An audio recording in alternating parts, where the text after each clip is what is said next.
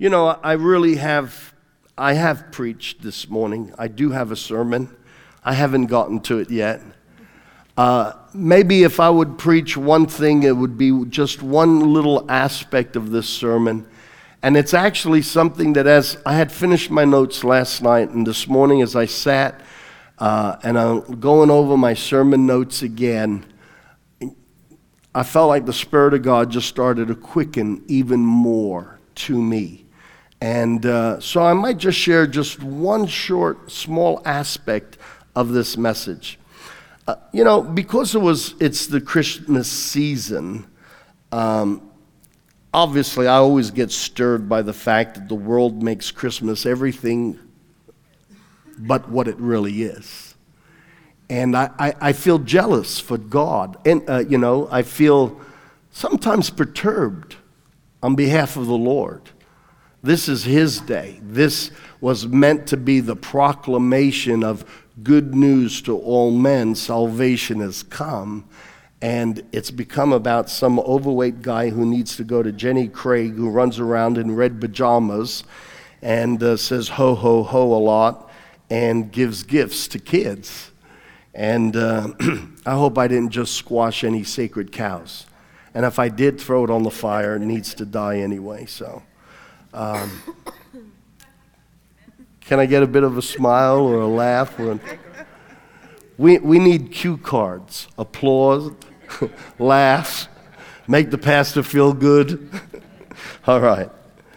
But in the spirit of all that, I hear the world constantly talking about the Christmas spirit or the spirit of Christmas. And while they mean well, they have no idea what the spirit of Christmas or the Christmas spirit is. And so I've been talking along those lines from when we had the banquet. By the way, didn't we have an awesome banquet here? Wasn't that great? Yeah, amen.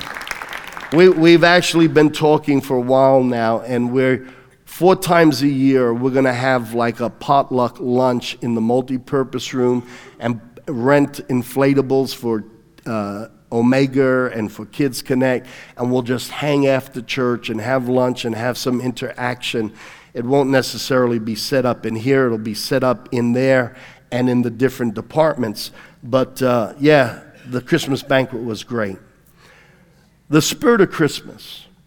We sometimes hear or sing the song on the first day of Christmas, my true love gave to me, the second day, the third day, 12 days. And there are many explanations as to what is the origin of that song. And quite honestly, I don't care. But the bottom line is it conveys a concept of celebrating Christmas ongoingly with gifts for 12 days. And what I do find interesting is this, that Christmas is all about the fact that God has come to the world to give. And He has brought gifts. You see, in Ephesians chapter 4, verse 7 and 8, it says, it's talking about Jesus after He came down from heaven, lived His life, was crucified, He descended to the lower regions of the earth. That's what it says in Ephesians. He visited Sheol. And then He ascended. We know when He ascended. He was talking to His disciples, and then right there by the Mount of Olives, where one day, by the way, the Bible says He's coming back to that same place. It's interesting. The disciples are standing at the Mount of Olives, and they're saying to Jesus, when are you going to come again? When are you going to establish your kingdom? And He's standing at the very place that the prophet said that He will return. I love God has a great sense of irony, a great sense of humor. He's very subtle, and then it hits you like a ton of bricks. God has a lot of character and personality, and I love seeing those aspects of Him in the Word. But it says here, to each one of us, grace has been given as Christ apportioned it. And this is why it says, when He ascended on high, He took many captives and He gave gifts to His people. Now, We won't go into any depth of what it means he took many captives. But prior to Jesus taking the keys of hell and death, when he died on the cross, he went into the belly of hell and he defeated Satan and he took the keys of hell and death. Until that time, I don't have the time to theologically show you in Scripture the foundation of all of this. It's not as important for this sermon, but I'll quickly say, until that time, when righteous men and women who are waiting for Yeshua, Jesus, the Messiah, the Christ, the Anointed One, when they died, they went into a compartment of Hades called Sheol. And it was a place where the righteous were. And Jesus came down, and Peter talks about this as well in his letter. He says he preached to them, to those who were righteous men who were waiting for the Messiah. And he preached to them. And he said, I'm here. And then he entered into the dark side of Hades, and he went head to head with Satan and all of hell's angels. And single-handedly on his worst day, he came out victoriously. Amen. You know, women talk about a bad hair day. He had a bad hair day, a bad beard day, a bad nail day. No pun intended. But, you know, his day was wrecked from top to bottom. And on his worst human day ever, he conquered all of hell. There is no comparison to the power that is in Christ to the power of all of hell combined together. The voice of Jesus singing over you is more powerful than the roar of 20,000 demons. Amen. There's no comparison. One is God, the other's a created being, and he's fallen. No comparison. But having said that, it says that as Jesus ascended, he gave gifts to man. And very quickly, I want to get to one point in particular, and we'll wrap today up. It says he gave gifts to man. In Romans chapter 6:23, we see that he gives eternal life or salvation. The wages, the pay packet, what we end up earning through a life of mistakes, of hurting others, a life of sin, is death. That's what our wages are. But the gift of God is eternal life in Christ Jesus our Lord. One of the gifts, the first and most fundamental and most important gift that Jesus came to give in this spirit of Christmas was that he gave his life so that our lives can be spared. He gave his life, and he went through all the penalties that you and I would have gone through if we had not accepted Christ as our Lord and Savior. In Ephesians chapter 2, verse 4 and 5, and verse 8 and 9, it says, "But because of his great love for us, God, who is rich in mercy, made us alive with Christ, even when we were dead in our own sins or transgressions. It is by grace we have been saved, for it is by grace you have been saved through faith, and this is not from yourselves, it is the gift of God." If you've asked Jesus Christ into your life, this is the most spectacular gift of all. Because in receiving this gift, it's like the gift that has a gift inside it, that has a gift inside it, that has a gift inside it, that has a gift inside it. It's the gift that never stops giving. It's the gift with many, many, many, many positive repercussions. They say that when they dropped the atom bomb, it went out like waves of destruction. When you accept Jesus Christ into your heart, it's like a bomb to the kingdom of darkness, but it sends out waves of healing, waves of restoration, waves of gifts, waves of benefits. Amen.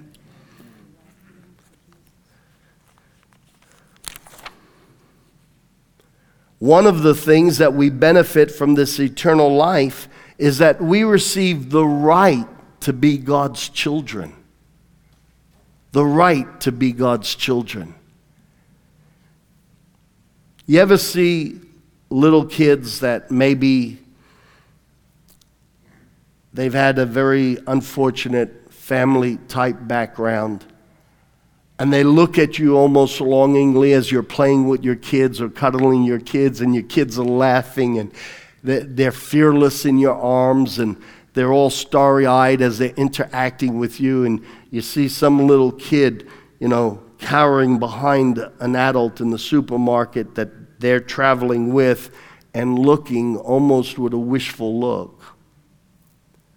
My daddy is God, and we have been adopted. If you've asked Jesus Christ into your heart, you've received the right to be sons of God. And wow, that wouldn't be a good thing if he was the oppressive picture of God that a lot of religious people conjure up. But to receive the right to be a child of God is actually an awesome thing. It's a privilege. It's an honor. It's a blessing, because God is a good God and he's a great dad. Can I get an amen?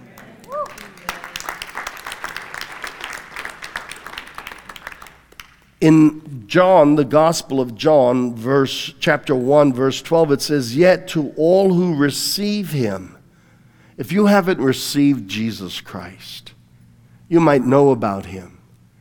But Christmas isn't Christmas unless you understand that Christmas is about receiving. God sent his son. God did what he had to do. But you have to receive him. To all who receive him, to those who believe in his name, he gave the right to become children of God. Children born not of natural descent, nor of human decision or of a husband's will, but born of God. Now, this is the point that I want to make. To all of you, those of you that are already born again, you've already had this spiritual birth. We've all been born in the flesh. Raise your hand if you haven't been born in the flesh. My point exactly. We've all been born in the flesh. But the Bible says that the same way we're born in the flesh, we have to be born of the Spirit. Born of the flesh, we're born of biological, earthly people. But when we are born of the Spirit, we are born from God. Born in the flesh by natural parents, we bear the likeness of our paternal parents in DNA. And we receive portions of their DNA, combinations of their DNA, and it affects our appearance. It affects our physique.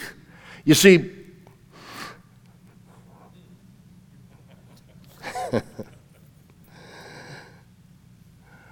I blame my father for the way I look.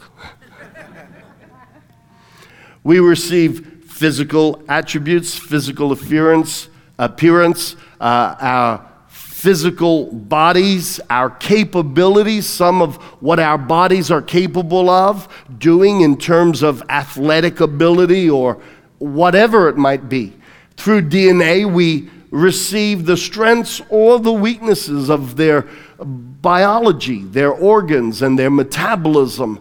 And from their DNA, our body, from its appearance to how it functions, is coded from their DNA.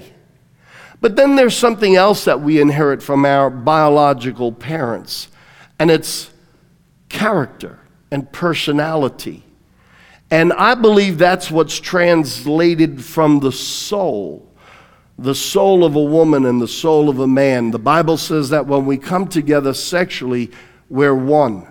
The world, this culture today, treats sex like it's just an action, an activity. What people don't understand, and sometimes people in church don't understand, is that the reason why the Bible says fornication is wrong. What's fornication? It's sex with another person, neither one is married, and you just engage in sex back and forth. The Bible doesn't say it's wrong because sex is bad. The Bible says it's wrong because two souls are joined. And then when those two people come apart, it rips at the soul and creates hurts. It creates bruises. It creates conflicts. It creates fears. It creates issues.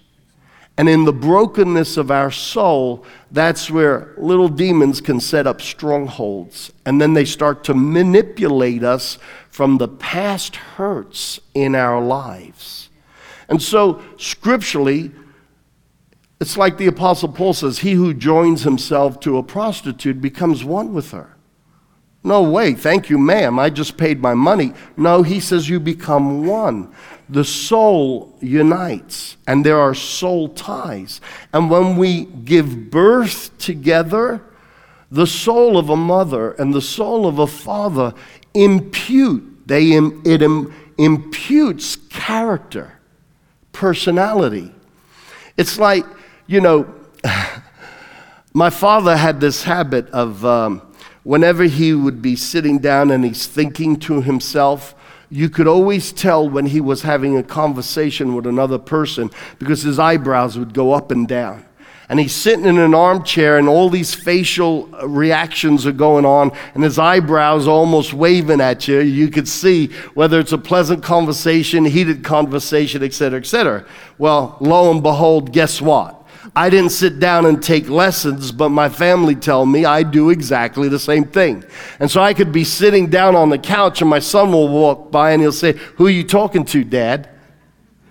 And that's when I want to say, "Shut up, I'm not talking to you." And no, I don't say shut up. But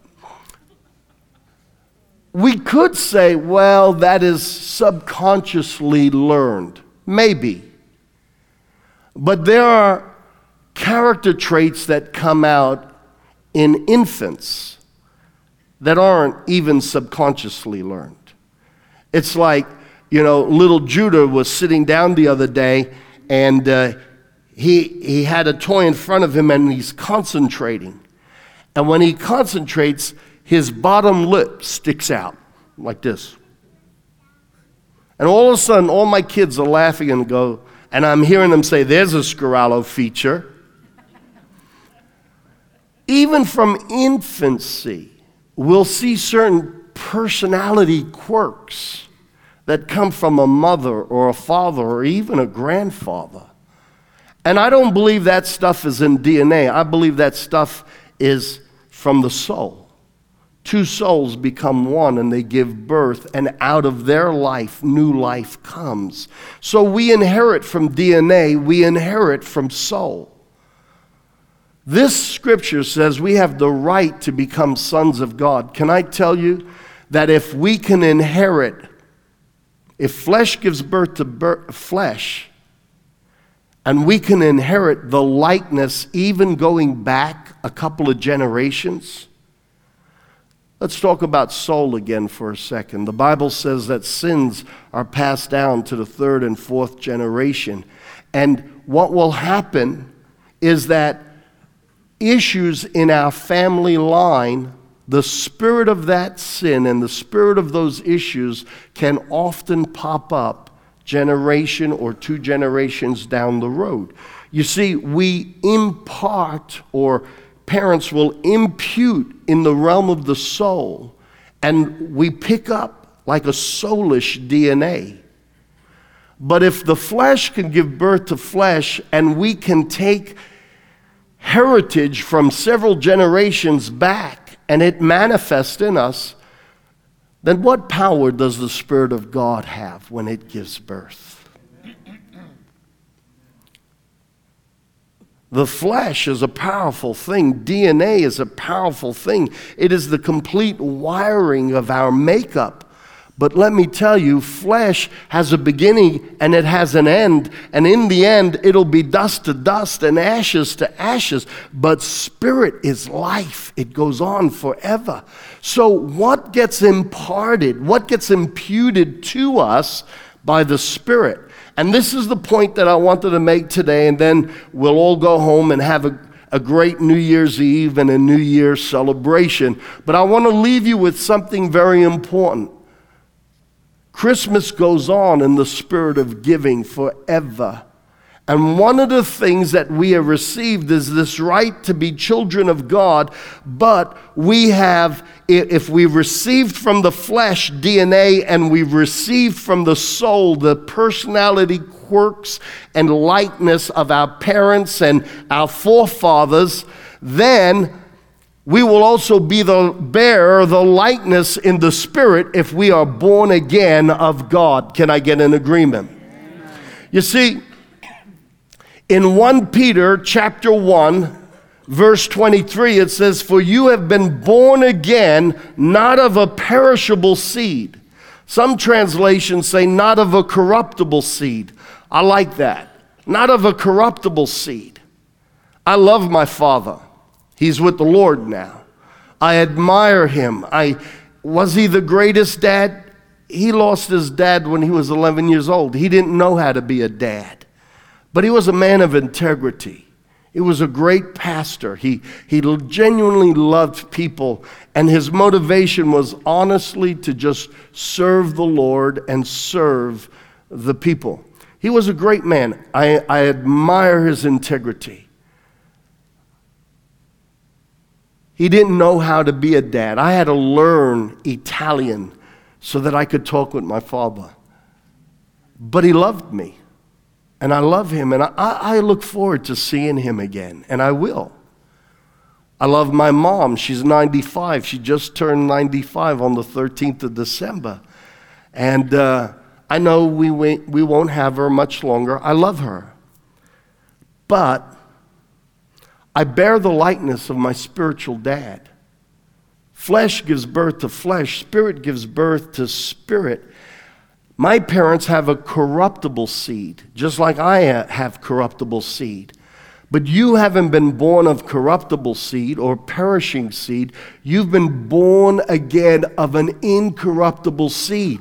If we will bear the likeness of perishable seed, if through DNA and through soul of a fallen man, beings that will live and then die, we can be impacted from even 3-4 generations before us, how much more God, a living spirit who never dies, when we're born of him, we receive an imputation from him and from his character and from his personality.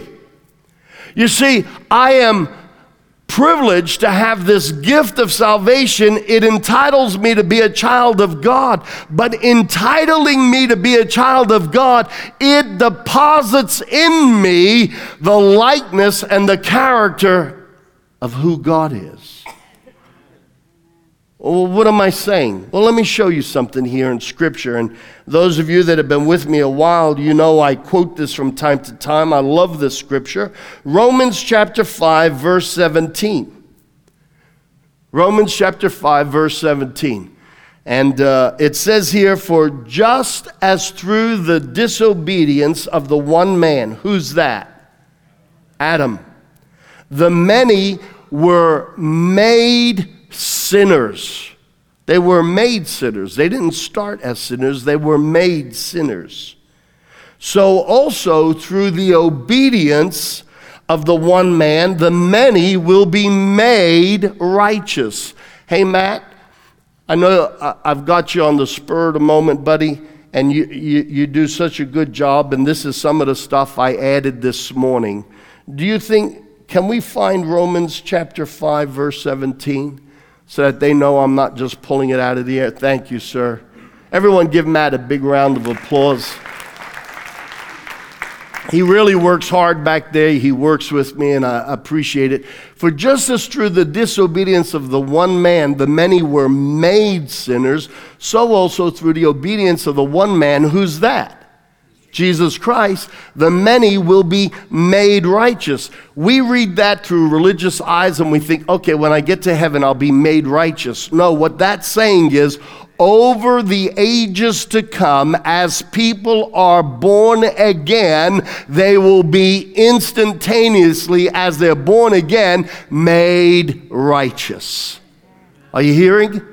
You see, religious eyes will always take powerful truth, the religious spirit, and will always project it as a future thing. No. The many will be made righteous. When? As they ask Jesus Christ into their heart. You see, the first Adam had the power to impact the world immediately. His sin and his decision immediately affected the atmosphere. Immediately. I talked about atmospheres earlier. Immediately, that's when Satan became the god of this world. Prior to that, Adam held the authority to govern the earth. But when he submitted to Satan in the garden, he handed over the governorship, and that's when Satan took up residence in the heavens immediately, the first heaven surrounding the earth. Prior to that, God used to walk on the earth in the cool of the day. God makes his last appearance right after the fall, and you never see God walking on the earth in the cool of the day again. You see, in the book of Revelation, when God renews all things, you know what he's going to do? He will recreate this existing earth, and the New Jerusalem will come down out of heaven. His temple will be in there, and God will walk in the cool of the day on the earth. You see, there's a lot to patterns. That's why I said about tithes. You can say, oh, well, that's Old Testament. No. The patterns of the Old Testament are a type and a foreshadow of how things work in the heavens. Are you all with me? Are you hearing me? And so God's going to walk on the cool of the day, in the cool of the day on the earth with us. And kings and nobles will bring the produce from their nations, and literally wherever God plants that. And I believe that the New Jerusalem is going to fit that same geographical area that God initially said to Abraham, from this point to that point to that point to this point, your descendants will inherit that. Well, the descendants of Abraham are not the biological descendants, just like Paul said. It's all those who accept the promised seed of faith. The geographical area that God mapped out for Abraham is 2/3 the size of continental USA. By the way, if you read in the book of Revelation, when the angel measures the New Jerusalem, when you translate that into today's measurements, it's 2/3 the size of the USA. You see, sin separates. And it caused the heavens of God to separate from the earth, and now the first heavens became filled with a demonic atmosphere. So the first Adam sinned, and he impacted the atmosphere. He impacted the earth. A curse came on the earth, and his children immediately, his wife, and his children immediately now had a fallen nature, and sin was present. If the first Adam, who was only a human being, could have such power to impart, how much more power the Son of God has when we are born again of him. Yeah. Absolutely. You see, we don't understand the gift that we've received. We think of salvation just in terms of, yay, my sins are forgiven. High five. Are you glad your sins are forgiven? I'm glad my sins are forgiven. I'm glad you'll never get to read what some of my sins were. Woo! Hallelujah. You'll never get to see the real ugly, dirty stuff about Pastor Rob. Thank you, Jesus. I'm glad my sins are forgiven. I'm glad my name is written in the book of life. But there's something explosive that is an ongoing wave of salvation, and that is that God has birthed in me the fullness of all of his character and personality. You say, how so? Why do you still act the way you act? Matt, I'm going to take you through the hoops today. Here's a scripture, it's not even in the notes. If you would pull up Romans chapter 12, verse 1 and 2. I want to show you something. This is a very common scripture, but I want to show you and pull out a truth that isn't necessarily very commonly spoken about. I urge you, brothers and sisters, in view of God's mercy, to offer your bodies as a living sacrifice, holy and pleasing to God. This is your true and proper worship. Verse 2. Do not conform to the pattern of this world, but be transformed by the renewing of your mind. Then you will be able to test and approve what is God's will is, his good, perfect, and pleasing will. Be transformed by the renewing of your mind. Everyone look at me. If I'm still born of all the stuff, Adam made us sinners, okay? I can renew this. I could think as differently as I want, but if I'm still made of that DNA, that's all I'm going to be. Worldly people renew their minds. They think positive thoughts, correct? Yes. And it can have positive effects on their performance and their attitude. But what Paul is saying here is, can I have the slide for kathistome? That word made in the Greek, made is the word kathistome, and what it means is the first Adam changed our constitution. The first Adam, we were made in the image of God. We fell and we were no longer in the image of God. And the first Adam made us sinners. He set down, he set in order, he appointed, he made a constitutional change. But the same word made is used when it says, but the last Adam made us righteous. He's changed our constitution. So you say, well, why am I still the way I am? Because we run a little bit of interference between here and here. The Apostle Paul in the book of Romans says, reckon yourselves dead to sin. That word reckon means take an inventory, take full account, sit down, grab a cup of coffee, and start taking mental inventory. You're not who you used to be. You are now born again in the image of God. Before you were slaves to sin, now you've been freed from the law of sin and death, and you are slaves of righteousness. There's a change. I died on the cross with Jesus. What died? My new self that is born again? No, the old self that mirrored the image of the first Adam. And when Jesus rose from the dead, I became a new creation. There's a new me. I am born of God. What am I saying? Listen, we have to renew this and come into agreement.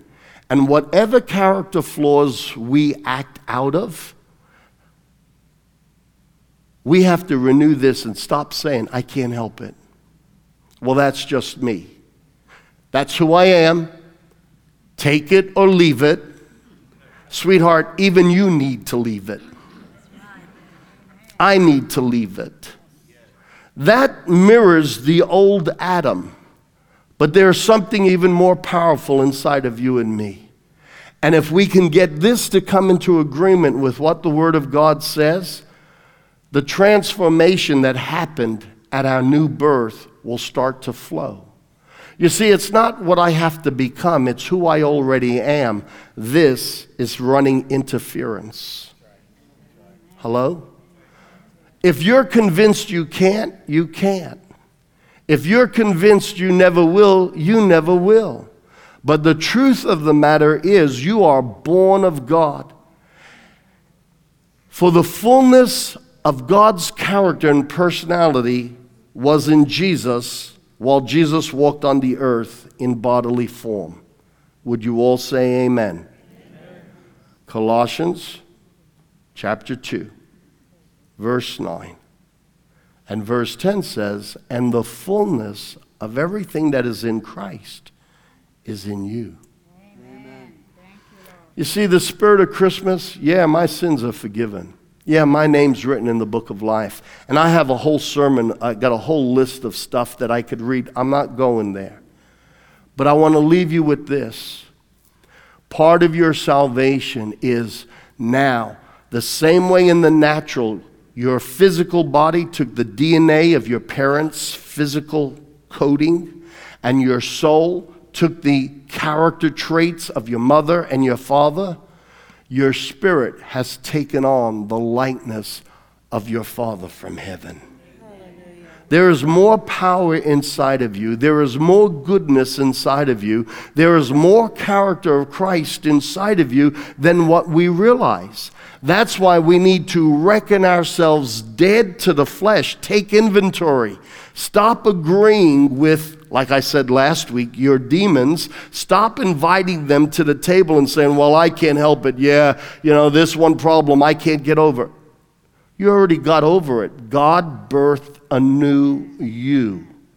You need to change your talk and come into agreement with the Word of God and stop confessing bondage or slavery to sin.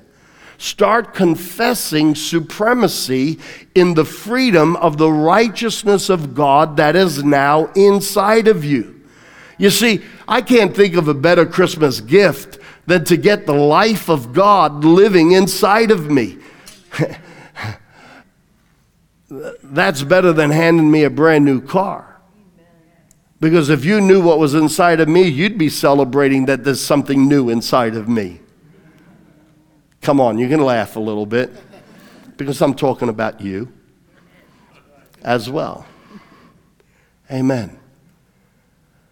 The spirit of Christmas is the spirit of God giving gifts after gifts after gifts. And one of the great gifts after we become sons of God is that sons bear his likeness. So as we close, in fact, stand with me. For everyone who has received Jesus as your Lord and Savior, I want you to repeat after me. I am no longer who I used to be. I reckon. I take inventory. The old me is dead.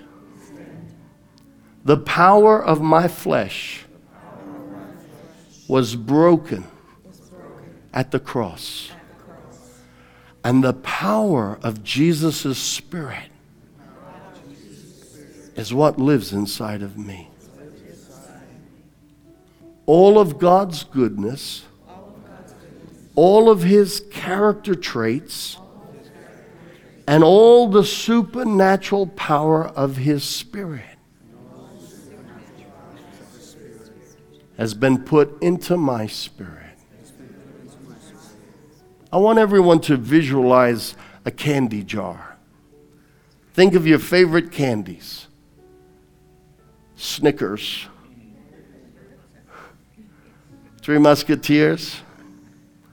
Think of your favorite candies. I want you to think of the fruit of the Spirit, the character traits of God. And I want you to think of the gifts of the Spirit, supernatural gifts. The gift of discernment, words of knowledge, the gift of wisdom, the gift of prophecy, the gift of healing, the gift of miracles. They're all inside that cookie jar or candy jar. And you can put your hand in that candy jar and take out whatever candy you want. You see, we keep seeing ourselves after the flesh. That's why Paul says, if any man is in Christ Jesus, behold, he is a new creation. And we will no longer see anyone. We will not look at a born-again person after the flesh anymore, as they are in the natural. When I look at Galen here, I'm not going to see who he is after the first Adam. I'm going to see who he is after the image of Jesus Christ. When you look in the mirror, stop seeing your biological parents, the combination of their DNA and the combination of their soul. Stop seeing your past. Stop seeing who you have been. When you look in the mirror, see that candy jar filled with all the fruit of God's character and all the gifts of God's Spirit, and know that Christ in you is the hope or the reason for stepping into the glory of God. The fullness of God was in Jesus in bodily form, and the fullness of Christ is in you. Now, you can't top that for a Christmas present. I want you as his sons and daughters to constantly remind yourself of who you are in Christ. And stop the interference that runs here in your mind. Be transformed by renewing your mind.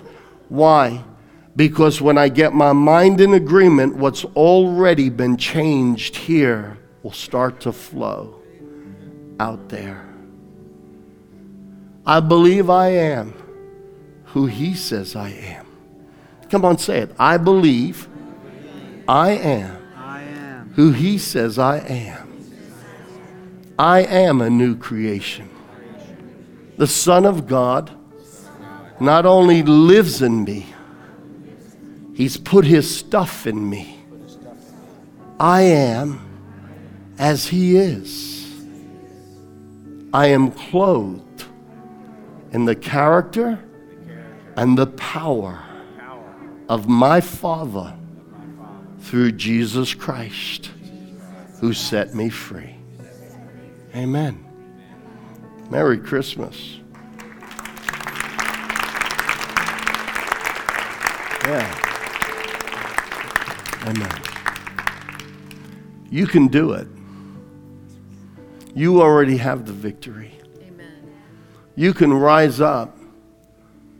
There are so many more gifts I could go through. So many more. He's given you an intercessor who prays for you all the time. He's given you a position. He lifted you above the first heavens, and you're seated in heavenly places above the realm of demonic activity. Why? So that you get a good tourist perspective? No, because you are no longer under the God of this world. You are above the God of this world. You've got a position above him. He might be your enemy, but he's the loser. Come on, say it. He might be my enemy. Good on you, that's it. But he's the loser. And I'm the conqueror through Jesus Christ. That's why you're seated in heavenly places. One of the things that hurts me as a teacher and as a pastor is that we get these phenomenal spiritual truths, and then we learn them like religious phrases and never enter into the revelation of the reality of what it means. When God says you're seated in heavenly places, he's saying he has pulled you out of the stratofield above the realm of the kingdom of darkness. And now, purely by logistics, they are under your feet. And by the blood of Jesus, they really are under your feet. Because he has conquered the enemy, and he is the head, and you are his body. So in both senses, they are under your feet. Don't party with demons and wallow in your defeat and what you can't do. Don't let fear tell you how tomorrow's gonna be. My destiny is not written by the spirit of fear. Your destiny is not written by the spirit of fear. My beginning and my end is in his hand. He is the author and the perfecter of my faith. He is the writer of my destiny. Fear doesn't have a say-so in the life of Rob Scarello, because that life has been bought with the blood of Jesus and taken out of the kingdom of darkness and brought into the kingdom of God's precious Son. Hallelujah.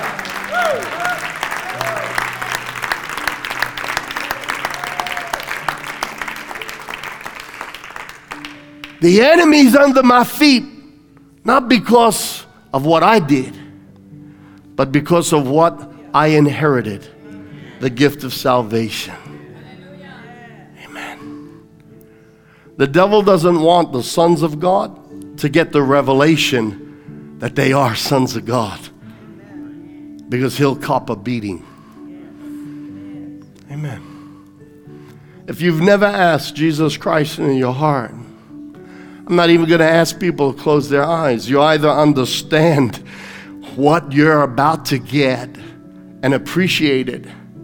If I have to twist your arm, you haven't understood. If you've never asked Christ into your heart, if he's not your Lord and Savior, if you don't know that you're born of God. I know I'm born of Alfonso and Mary Scarello, but I also know I am born of God, and he and all that he is has been imputed into me, so that now it can be imparted out from me. Amen.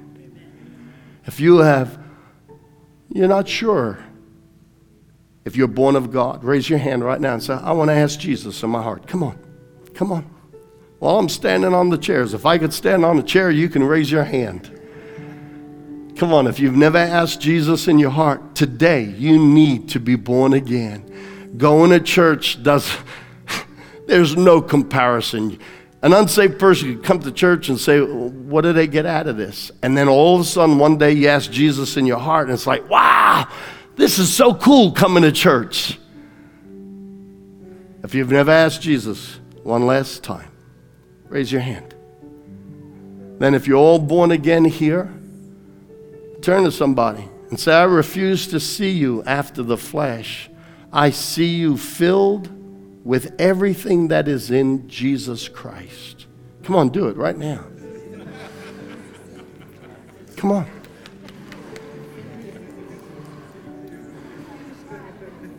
Now say to that person, you're better than you think. Come on, say it. Say it to each other. Say, I believe in you. Come on, say it. Because of the word of God, I believe in you. I believe in the Christ who is in you. Come on, say it to somebody. Say it. You know why I want you to say it to somebody? Because I want you to get used to saying it to the person you see in the mirror every morning. I want you to say it to that person. I believe in you. I believe in you because Jesus is in you. I believe you're made of better stuff. I believe that everything that makes Jesus wonderful is inside of you. Amen. Absolutely.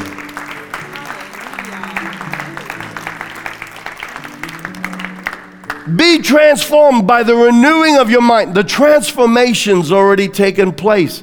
How that should read is let the transformation out by coming into agreement in your mind with the fact that Jesus said, it is finished. Amen. Amen. Amen. Amen. How many of you feel like you just got a Christmas gift? Oh, amen. Amen.